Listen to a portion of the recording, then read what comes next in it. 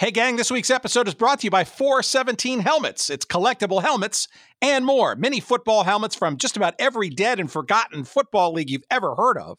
Also, mini baseball helmets from the Negro Leagues, as well as custom helmets. You want your business or your organization represented in a cool mini helmet format? Hey, check them out. 417helmets.com. Promo code GOODSEATS for 10% off all of your purchases. And now, here's our show. There's another one on Tuesday. Tuesday's too late, sir. Do not approach the train. Let it happen.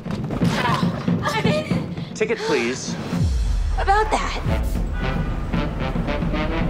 Hey, you. You're clearly going to tryouts. She doesn't look like that much competition. I could be competition, I think. Oh, we're here for the tryouts. I don't think you understand. This is the All-American League. We're pretty all-American. Who was that? Show them that knuckleball. They didn't even let me try out, Dad. Maxine, you've got to make some smarter choices. This is fun.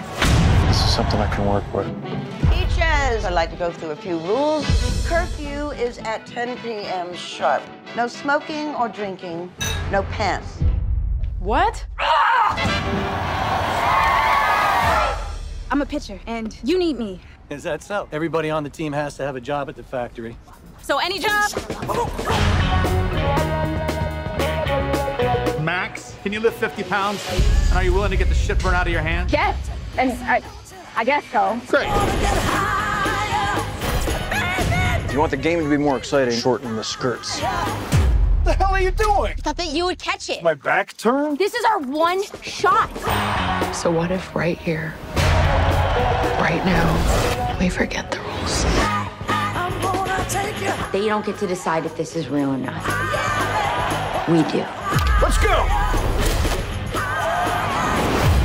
Things are changing pretty fast. Hey, Dollface.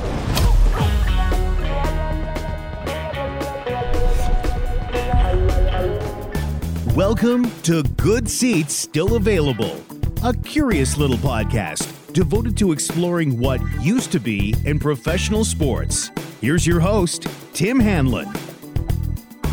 Well, boom shakalaka laka, boom shakalaka laka. We are indeed here to take you higher this week. Here we go. It's Good Seats Still Available. My name is Tim Hanlon. How are you? It's the show, of course, that is devoted to what used to be in professional sports.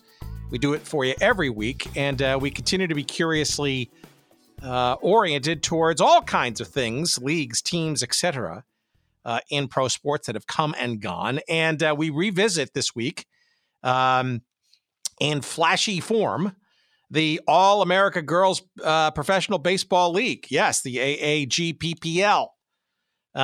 If you've been living under a rock, you probably do not yet know, but probably should, that as of Friday, a new series devoted to that league of their own dropped on Amazon Prime, and it's a hoot. It's a great, I wouldn't call it a reboot. I think it's probably a reimagination and reinvention of what is now 30 years old, the movie, A League of Their Own, 1992.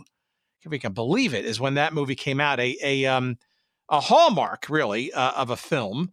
It opened up the eyes to an entire generation or two, maybe even three, of this professional women's baseball league from the World War II era and then some. And not to be confused, by the way, this new series with there was indeed actually a television series, very short-lived, that came out of that 92 film. It was called A League of Their Own, and it was created by Lowell Gantz and Babaloo Mandel. It was directed by Penny Marshall and Tom Hanks and lots of people involved with the film. That only lasted a couple of episodes in April of 1993, as a matter of fact. There are a couple of, I think 2 of the 6 episodes they produced is available on YouTube. But we're not here to talk about really either of those, although those were kind of the beginnings of this story. No, we're here to talk about the brand new series called, wait for it, A League of Their Own. Yes, now available on Amazon Prime. All the episodes of the first season just dropped on Friday as we record this, the Monday, or drop this show the Monday thereafter. So it's been out for a couple of days if you're listening to this show live and in pattern. And it is available, of course, for entire season's consumption on Amazon Prime, and we'll have a convenient link to that. If you're not an Amazon Prime member, that link will take you to a free trial and all that kind of stuff.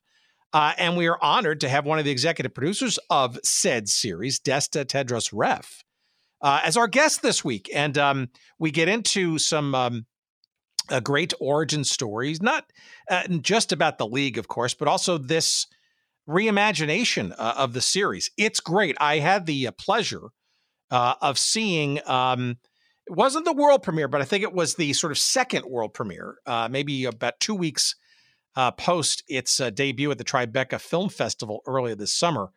Had the opportunity to go to beautiful Rockford, Illinois, where the show was, shall we say, debuted for the masses, or at least the local masses, at the beautiful Coronado Performing Arts Center right down there in downtown Rockford on Main Street there, and got to schmooze with some of the stars and the people behind the show. Got to see the first episode, which really blew me away. You kind of go to these things, and especially for something that's in certain parlance, a remake or a retake or a relook or a re-whatever of something previous, especially something so iconic as that 92 film. You're hoping for the best, but you're never quite sure what's going to sort of transpire. I will tell you that it is all that and then some. A great relook or reimagination of this movie and of this story. It's a comedy. It's got certainly dramatic elements. It is certainly actually more inclusive than the original movie was. And we'll talk about sort of those components as well. And one of the parts of that, when I was at the premiere back a few weeks back in Rockford, the 95-year young Maybelle Blair was on the stage. She is a Spitfire and a half, one of the original players still left from this amazing All-America Girls Professional Baseball League. And we'll get to sort of the part of her story as sort of evidence of the sort of inclusive element. But let's put it this way.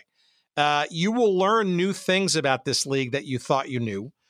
You will be entertained in ways that the movie and the very short-lived original television series did not.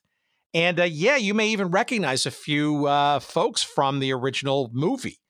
I believe Rosie O'Donnell will be making an appearance in one of these episodes. You can now drop this episode and go watch all the episodes to find it. But this series is terrific. If the first show is any indication, we were recording this before the full season drops, so apologies for not us having seen all of those episodes just yet. But Nick Offerman is in it. Abby Jacobson, who is one of the co-creators, is back. You may remember her from Comedy Central's Broad City and some other comedic stuff. Will Graham, the co-creator as well with her, was the original showrunner of Mozart in the Jungle, the very successful and amazing Amazon Prime series from a few years back. And something I didn't even recognize too, Will Graham, also one of the founders of the television/video spinoff of The Onion called Onion News Network, which is hilarious stuff.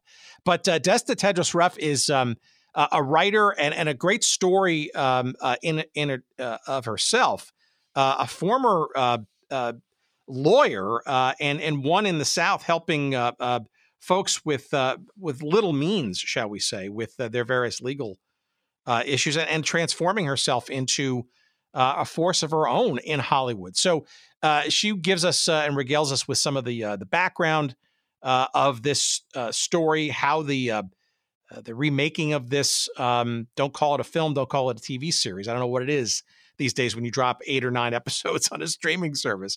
But she's a wonderful conversation and will enlighten you as to why this new version, this new series is so important, but also so good too. Other people that you may know, Shantae Adams from, you may remember her from the biopic in 2017, Roxanne.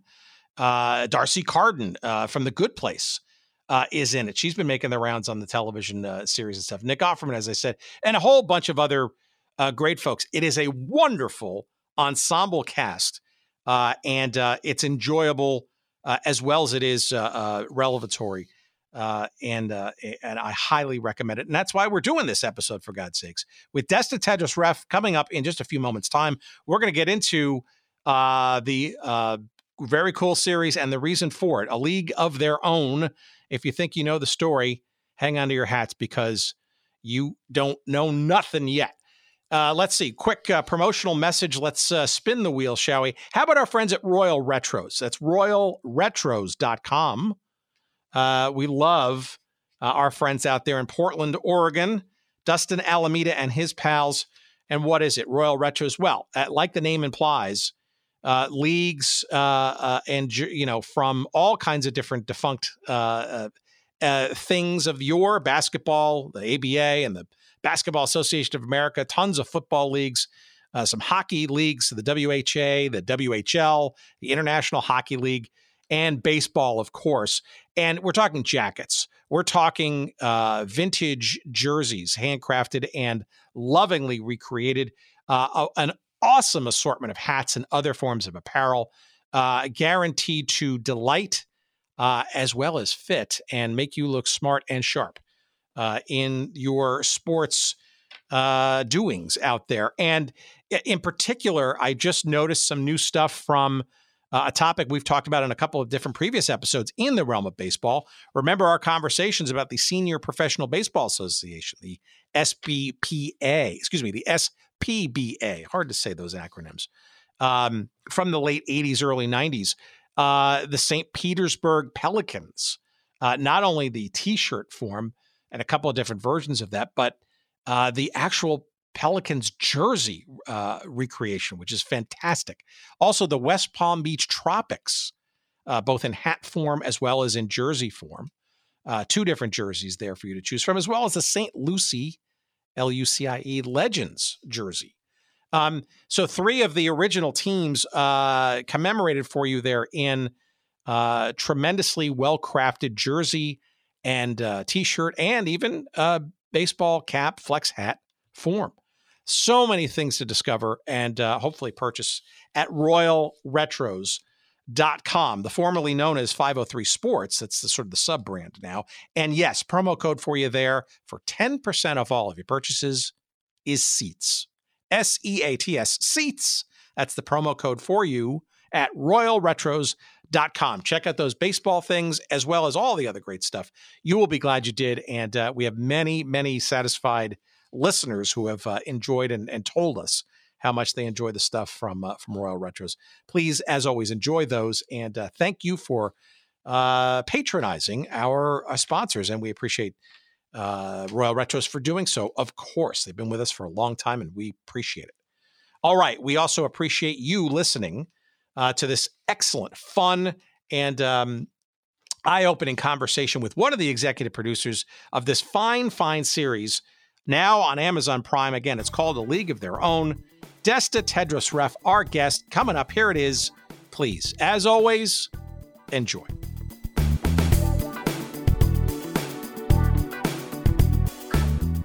I do feel like I have a bit of an advantage because I've seen you already on stage in Rockford. So. That was a lovely, lovely night. That was truly lovely. All right. So before we get any further, and I realize you're pressed for time, so I'm going to try to make it as worth your while as possible and hopefully as painless as possible. You got to be sick of doing this stuff already. And the show hasn't even dropped yet as we're recording this. I don't know. I mean, I think this show is such a labor of love for so many of us involved. Like I never thought I would be able to be a part of a show that tells stories like this, that it's just exciting to talk to anybody about it. And also it's been such a long journey to sort of like birth it out into the world and be able to talk to people about it. And not just talk to like Will and Abby and us who are working on it is still at this point exciting, which I think is good. Well, I'm frankly, having seen the first episode in Rockford at that debut a couple of weeks back, I know it's good and I know it will be good. And I was, pleasantly surprised because you never know really with these kinds of things. I mean, especially when you layer in sort of nostalgia and everybody, can kind of give you a pass when it comes to the memories and obviously in Rockford with the peaches and stuff. But before we get into that, first of all, explain to our audience what an executive producer does, and in particular in the realm of streaming. I think it's lost on flyover country, I guess, in terms of what EP means in the land of Hollywood in either film or television or whatever you call this these days. Yeah, I mean, I think it can have a lot of different sort of like meanings depending on like where you're situated. But for me specifically, I was a part of the creative and sort of a part of the running show. So I was a writer in the room, and then transitioning into sort of like through production, helping to sort of shepherd the show.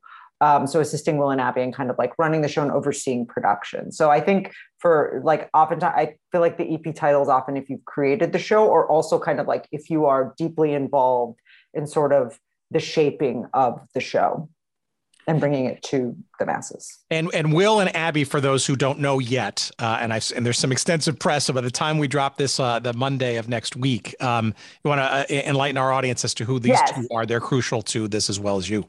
Yeah, so Will Graham and Abby Jacobson are the co-creators of the show, and Abby is starring as Carson, one of our two leads in the League of Their Own.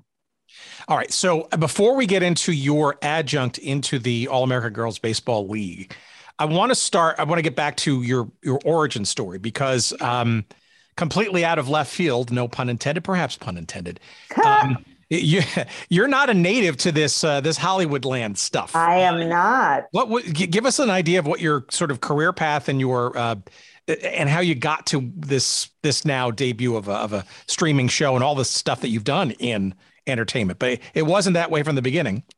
No, interestingly enough, I was a lawyer before I became a writer. I had a very different career path. But I was always interested in sort of writing and television and movies, but I don't know if I said this when I was on the panel in Rockford, I'm like a salt of the earth Midwestern girl. I'm from rural Iowa, like population 400. So it's not the sort of thing that I ever envisioned as kind of a career for myself.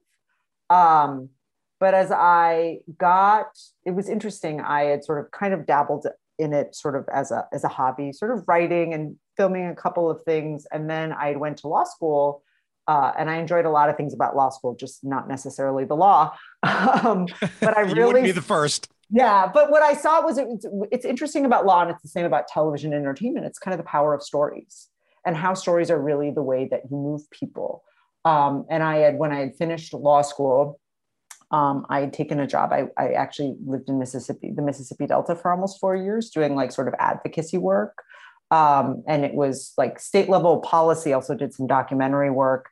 And you're just really trying to change people's minds. Like that is the goal, is to really move the dial for people. And the way that you do that is through stories. And I think also through entertainment, that is what was so exciting for me about entertainment in general. But I think specifically as this show is like the most powerful way to get people to change their minds is to just give them new perspectives and let them make their own decisions.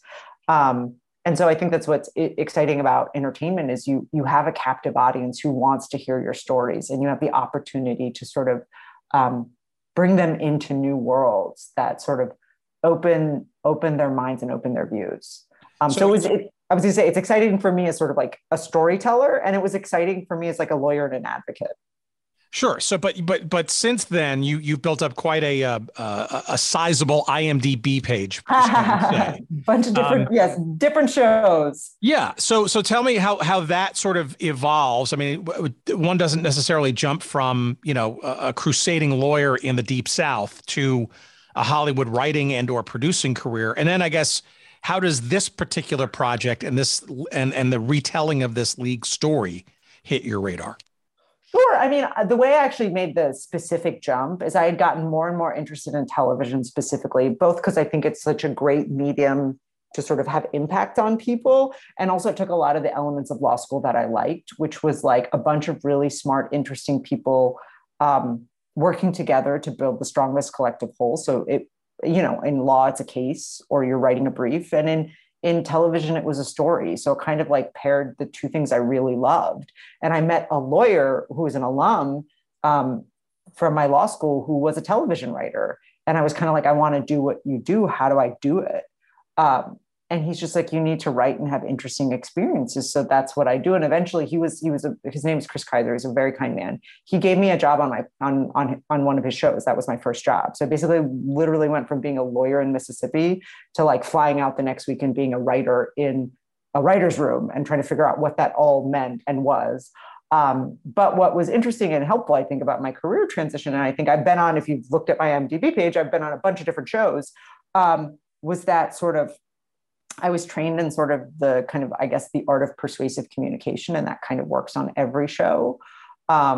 So I sort of, I like the muscle of building different stories. I think it's fun and a new challenge. But for me, this show is the most meaningful and the most personal because it kind of takes so many things that I love are important to me. Like even just like I played softball as a kid. I love the sport. I'm a Black queer woman. So being able to tell these stories in so many different ways and to tell them through a lens of joy, which I think is really rare for a lot of sort of marginalized stories that are told.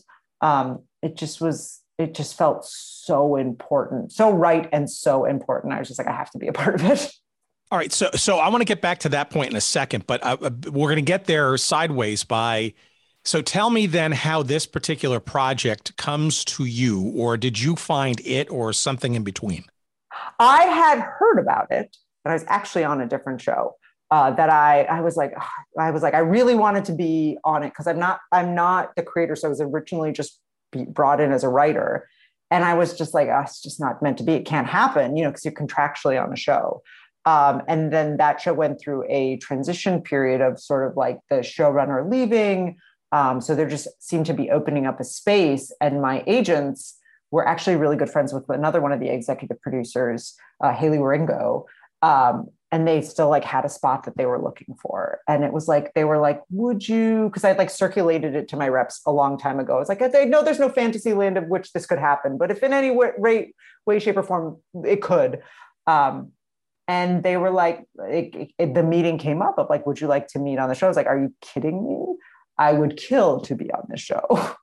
And they ended up liking me and wanting me to come along for the ride.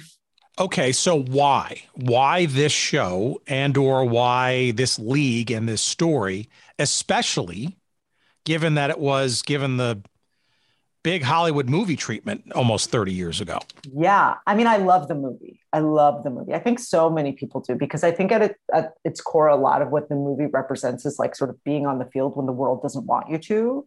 And I think that resonates for a lot of people in a lot of different ways. Even I think the film has a lot of like a big space and sort of like queer canon, even though nothing about the film is specifically queer, but just like women in sports and sort of like the otherness quality that a lot of people are playing with in the film. But either way, I loved the movie, and I'd read the pilot and saw it because I came in after that as they were transitioning the show into series, and just sort of the themes that they were playing with, sort of the lens of the comedy and the humor and the joy was so exciting to me. And for me, like stepping into, again, as sort of like an advocate, stepping into the shoes of this beloved IP that had this beloved movie that has so many people, has held so many people as a captive audience. I just saw it as such an opportunity because it was going to bring so many people to the show just through the name recognition and the excitement and the nostalgia of it.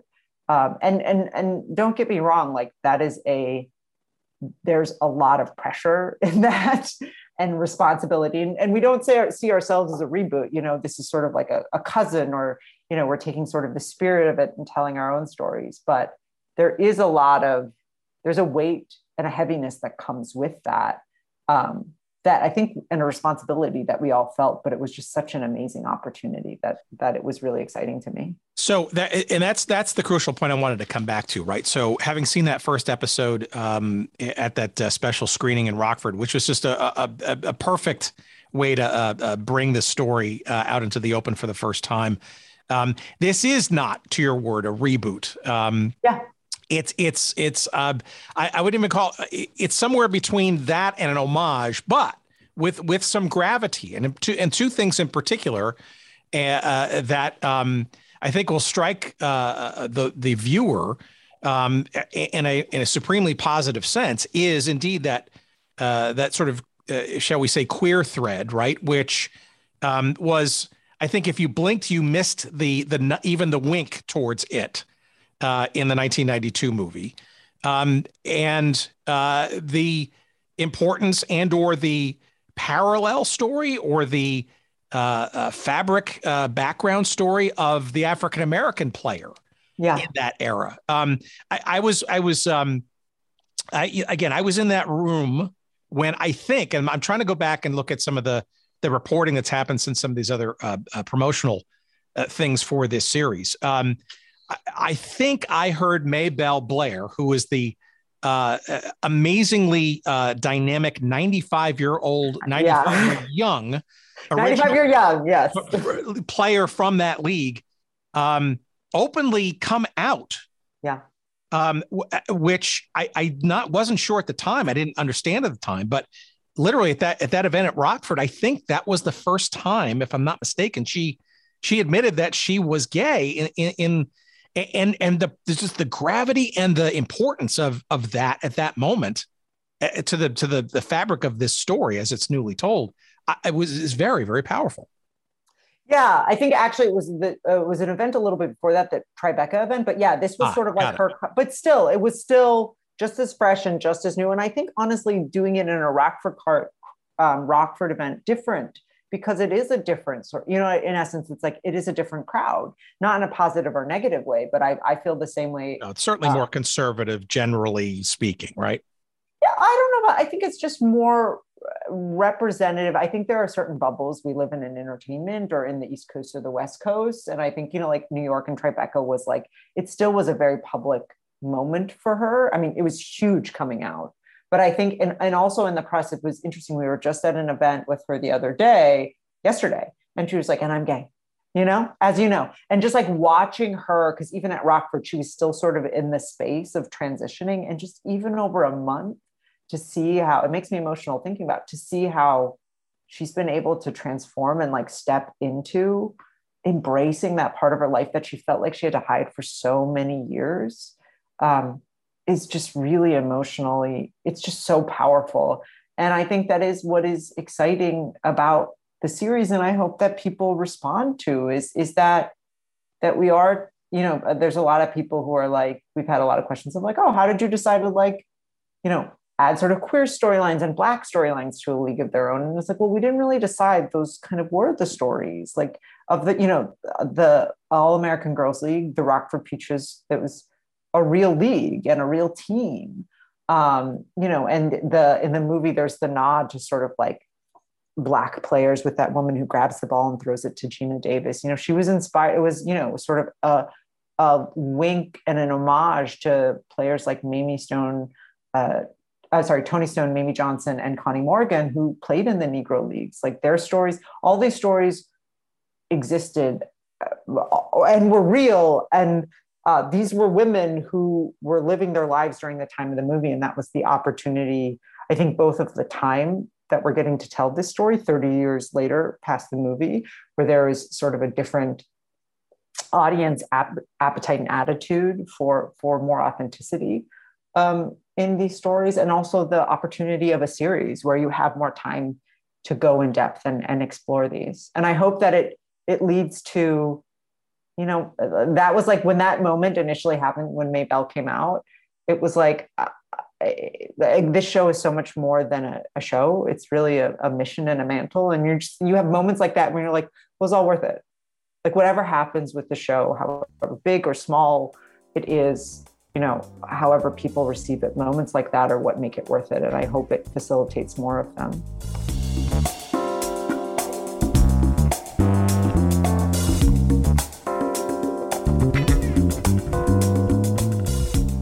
All right, what's this? 417 Helmets. My goodness. Well, you've heard me talk about 417helmets.com, collectible helmets and more on this very show fairly often. Our pal Judd Lesher down in southwest Missouri, I think in the Springfield, Missouri area, if I'm not mistaken, What is it? 417helmets.com. Well, first, if you dig all of our great football stories and episodes of the past, and you'd like to commemorate some of them in mini helmet form, really cool, sort of literal, high quality, professionally, made materials, but in a mini format that you could put on your desk or put on your in your bookshelf or whatever it is, and just about every league that's ever existed, saved from the NFL. We're talking XFL, old versions of the WFL. Remember the World Football League? How about various teams, both current and past, in the Canadian Football League? But also NCAA teams of yore and NAIA college football teams of yore. All of them and many, many, many more available for you at 417helmets.com. But that's not it. That's not it, friends. There's plenty more to be had. How about mini baseball helmets? Yeah, a whole bunch in the Negro Leagues. And yes, officially licensed by the Negro League Hall of Fame. You can get a bunch, and they're making more all the time.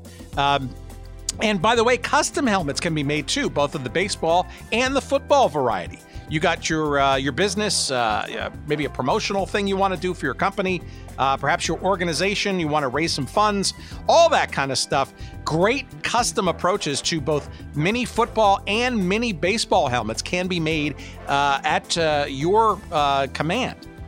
For you to enjoy and to sell or resell or give away, all of that and more. That's the more part at 417helmets.com. It's collectible helmets and more.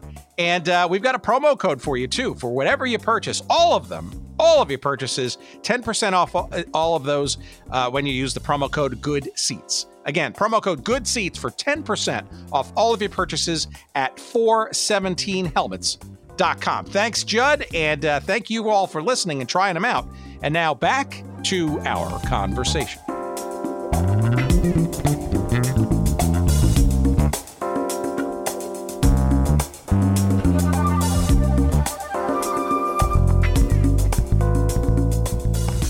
So, okay, as somebody who's a writer and is involved in the creation, the production, the ongoing development of this series and the process of it, how do you incorporate then? I mean, you're basically saying authenticity is crucial, and these two threads that were essentially not part of the movie are now being brought to bear, and frankly, with timely moments like Maybelle's, right? Yeah.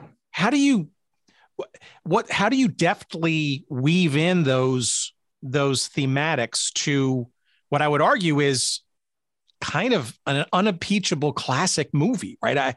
30 years hence for sure, but how do you not mess with that sort of hagiography, which is frankly important and brought the league to a whole generation of people for the first time back then without, I don't want to say, but how do you evolve that story appropriately without, shall we say, I don't want to say damaging it, but taking it into places that could easily go sideways if not done correctly?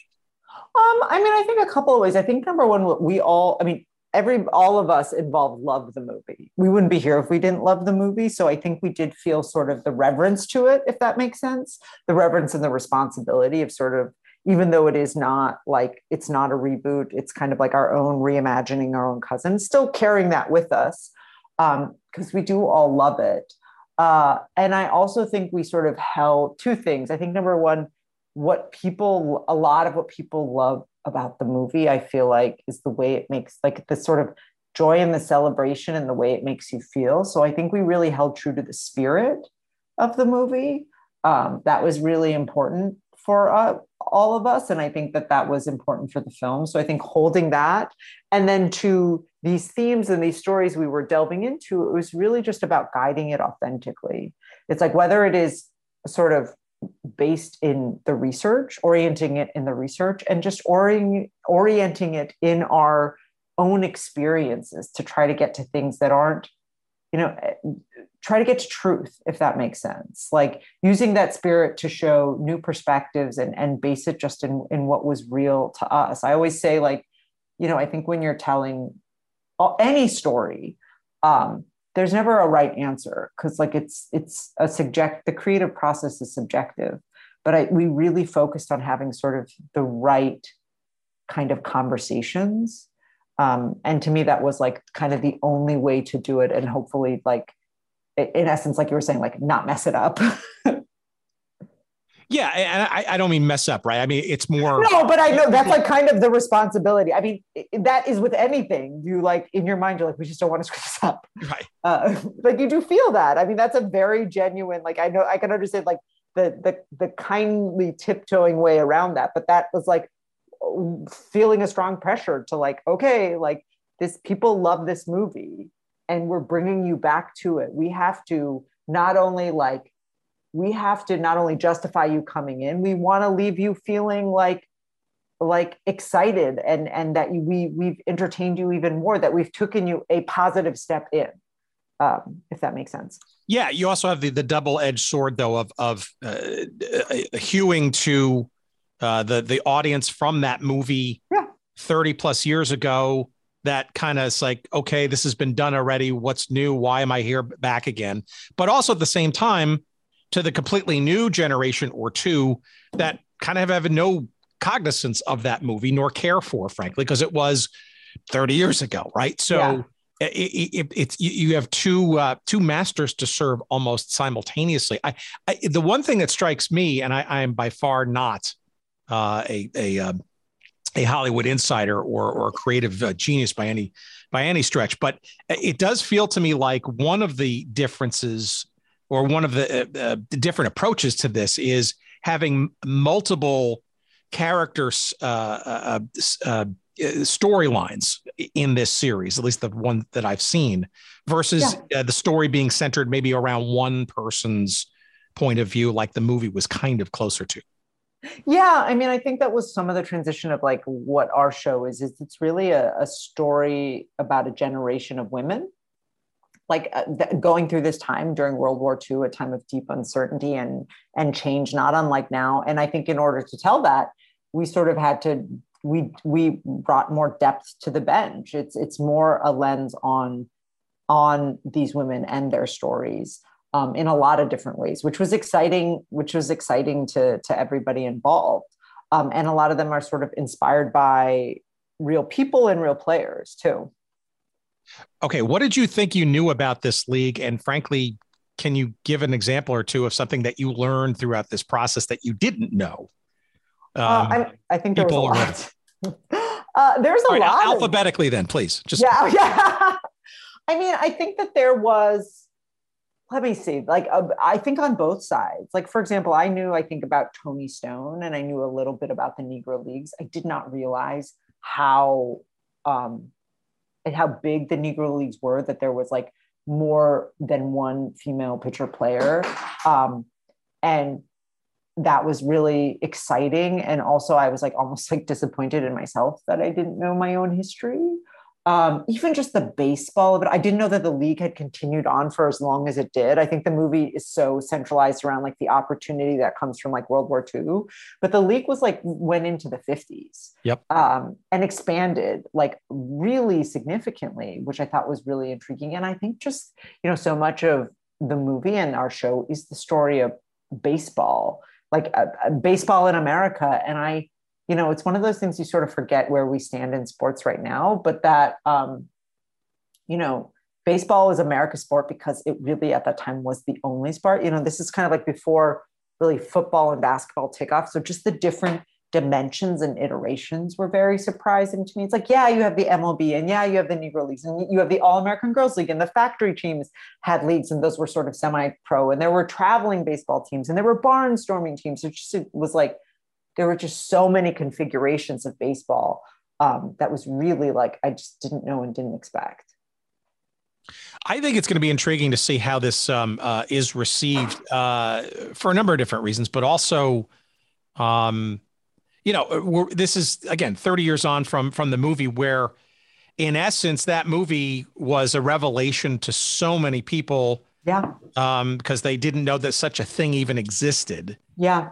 But you now fast forward 30 years and just the strides made even in the last 5 to 7 years in the realm of quote unquote women's sports, professionally in particular. There's so much evolution that's happened. And now, I mean, with WNBA games and NWSL games and, on a regular basis, the women's European championship, the women's U.S. national team in soccer. I mean, all these, it's going to be interesting to see sort of how the current generation and sort of the evolved sports landscape, shall we say, takes to this anew. I think it goes from curiosity and, head scratcher revelation to something more this time around. Yeah, I mean, I hope that it is. I think that we have the opportunity. I hope that the show sort of takes you in sort of the same space of like what you talked about with the movie, where you're stepping into the movie was sort of a revelation of like all these stories in this league and everything. You're like, didn't know that this existed. And I think that is, coming 30 years later and like stepping in deeper to these stories. I hope that people kind of have the same feeling, because all this is sort of based on, research and real women and real stories that you're like, oh, I didn't know that there's an eye-opening quality, but also with, I think, to the point of like, yes, we're sort of like 5 to 7, there is a renaissance of women's sports, but we still have so much further to go. I mean, even aside from sort of like having Brittany, what is going on with Brittany Griner and Russia and just the devastation of that, I was reading some, like in the year that Steph Curry made, the best player, made like $40 million a year. Brittany Griner made, I think, 113,000. So we still have so much more to go. And even Maybelle will say it. She's like, the reason we need this show and this series is because we don't have a league of our own right now. So hopefully it opens up people's eyes to like all the stories that existed and that they didn't know about, and also that the progress we still have to make. Yeah, I think it's important. You look at things like Athletes Unlimited and yeah, but absolutely right. And you mentioned Brittany Griner. I mean, to make that $100,000 plus, right? It's not like she could stay in the United States completely and do that. She had to go travel, play abroad too, right? Which is risky. That's why that's part of like why we are where we are. Cause like in order to make her year, it's not like an American sports where you just play here. Yeah. You go internationally in order to like, because you can't be just like a full-time athlete here. So there just still is more to do, more work to do. All right, a couple of last questions, and I'll let you go because I know you're just dying to go to your next interview.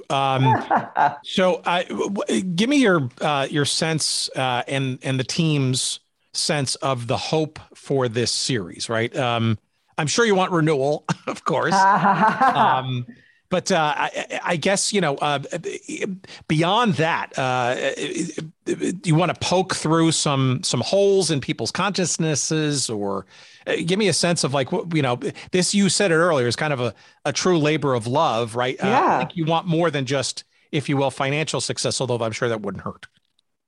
I mean, I think again, it is so transitioned in a genuine way, more than just a television show. It really is a mission. And we really had that attitude that I think is part of the reason, like when you ask why we're sort of like stepping into the shoes and how are you sure, like you, like in so many words, like, were you afraid of messing it up? It's like, we really, I mean, there's an attitude you've seen in the pilot, like to rob the bank. It's like, if this is our only season and our only shot, like just like live it to the fullest. And I think that's really how we went into the creation of a television, of the show. It's like there were moments where you're like, I can't believe we're getting to make this show. I still can't believe that we got to make this show in this way, where we're taking sort of this beloved story and we're adding this depth, with having half of our cast Black, telling these true queer stories that we tried to leave it all on the field. And that was more important than having a second season or a third season. We really did want to rob the bank, and I hope that we get the opportunity to continue doing that. But like, what is more important than any financial success is just that I hope that it builds conversation and connection. I always say in watching the show, I hope that people who haven't felt seen, whether it was like in the movie or just in life, do like feel seen and celebrated.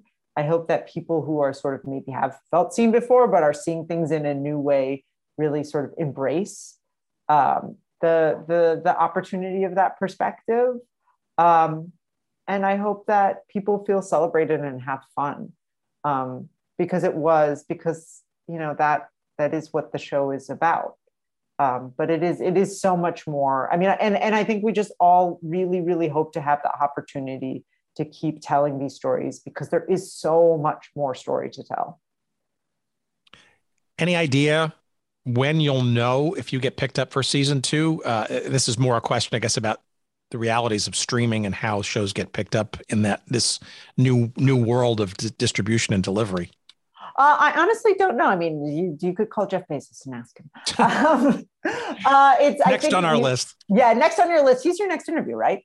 I think it's with this. I mean, all streaming platforms are different and use different data, but I think it usually is.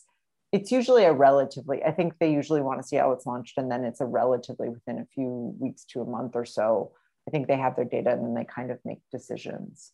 So we're hopeful, but it is, again, it's like just about so much more than that. And we're really proud. I think we're always like, we need and want another season. But if this is our only season, I think we sort of stand tall and are really proud of it.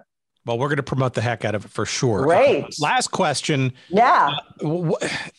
Is there anything special or unique or an Easter egg, if you will, something our listeners can look for maybe in this season? I think there was a hint in Rockford about a particular person who might make a guest appearance.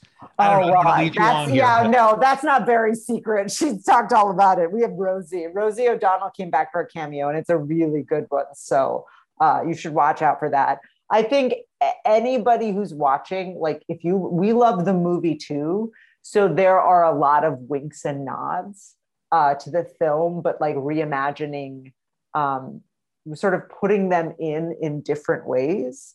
I mean, if you've seen the trailer, you see sort of the infamous Dottie like bare hand grab of the catch of the ball. We have Max, who is another one of our players catch it. It just comes at the end of the trailer, which it's like a moment that still gives me chills. There are just like a lot of, we loved the movie, and there are a lot of those sort of like winks that are pretty fun. Well, you can't see me, but I am winking aggressively at you right now. Thank you so much for taking time. I know you're on a gauntlet at a junket of these kinds of stuff, things. We're going to promote the heck out of it. And awesome. I wish you and the entire team nothing but success. Having seen that first episode, I can't wait to see the rest of the series. And with all due respect, I cannot imagine that you would not get picked up, because to me, the cinematography, the story, the intricacies of it, and the deference to the authenticity, I mean, it really shows on the screen. Like, granted, I was watching it on a big screen, but I think you've done really well with this. And I hope others and a lot of others get to see it and enjoy it and evolve the story as you guys have, I think, successfully done with it. Oh, well, thank you so much. I appreciate that. That's very nice to hear. From your lips to Jeff Bezos' lips.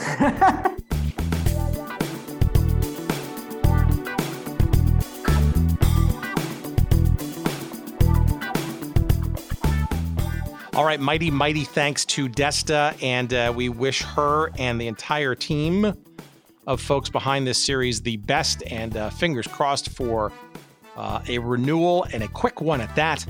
I pretty much assure you that once you watch this series, you will enjoy it as much as I did, and we'll be rooting for its continued success and hopefully pick up for at least another season as well. Again, A League of Their Own. It is available now as you're listening to this. It is available on Prime Video. We will have a convenient link to it. If you are not a Prime Video member through Amazon, you will find a convenient link on our website at goodseatsstillavailable.com. Just search up, he says, this episode number 272 with Desta, Tedros Ref, and you will find that convenient link, as well as, while you're on the website, all the other great episodes that we have done over the many years, 5+ years, it seems like many, as well as all of our episodes to come. So that's all the convenient place to see them, to find them, share them if you'd like. But of course, If you're doing that, well, why bother when you can subscribe or follow us on your favorite podcast app? That's the easiest way to be in the know and have all the latest episodes the second that they hit the wires, so to speak. Our social media handles, you will find us on Twitter at Good Seats Still. You'll find us on Instagram at Good Seats Still Available. You will also find us on Facebook. You can send us email at hello@goodseatsstillavailable.com. And there's a weekly email newsletter you can subscribe to. Just tool around on the website and find that link there. Name and address is all we need. And thank you, of course, to the wonderful Jerry Payne. Thank you for knob twiddling once again this week. And more great stuff coming at you in the weeks ahead. Please stay tuned. Keep attended to your feeds. And thank you, of course, for listening. We'll see you next week. And until then, enjoy the shows. And we'll look forward to seeing you. Bye.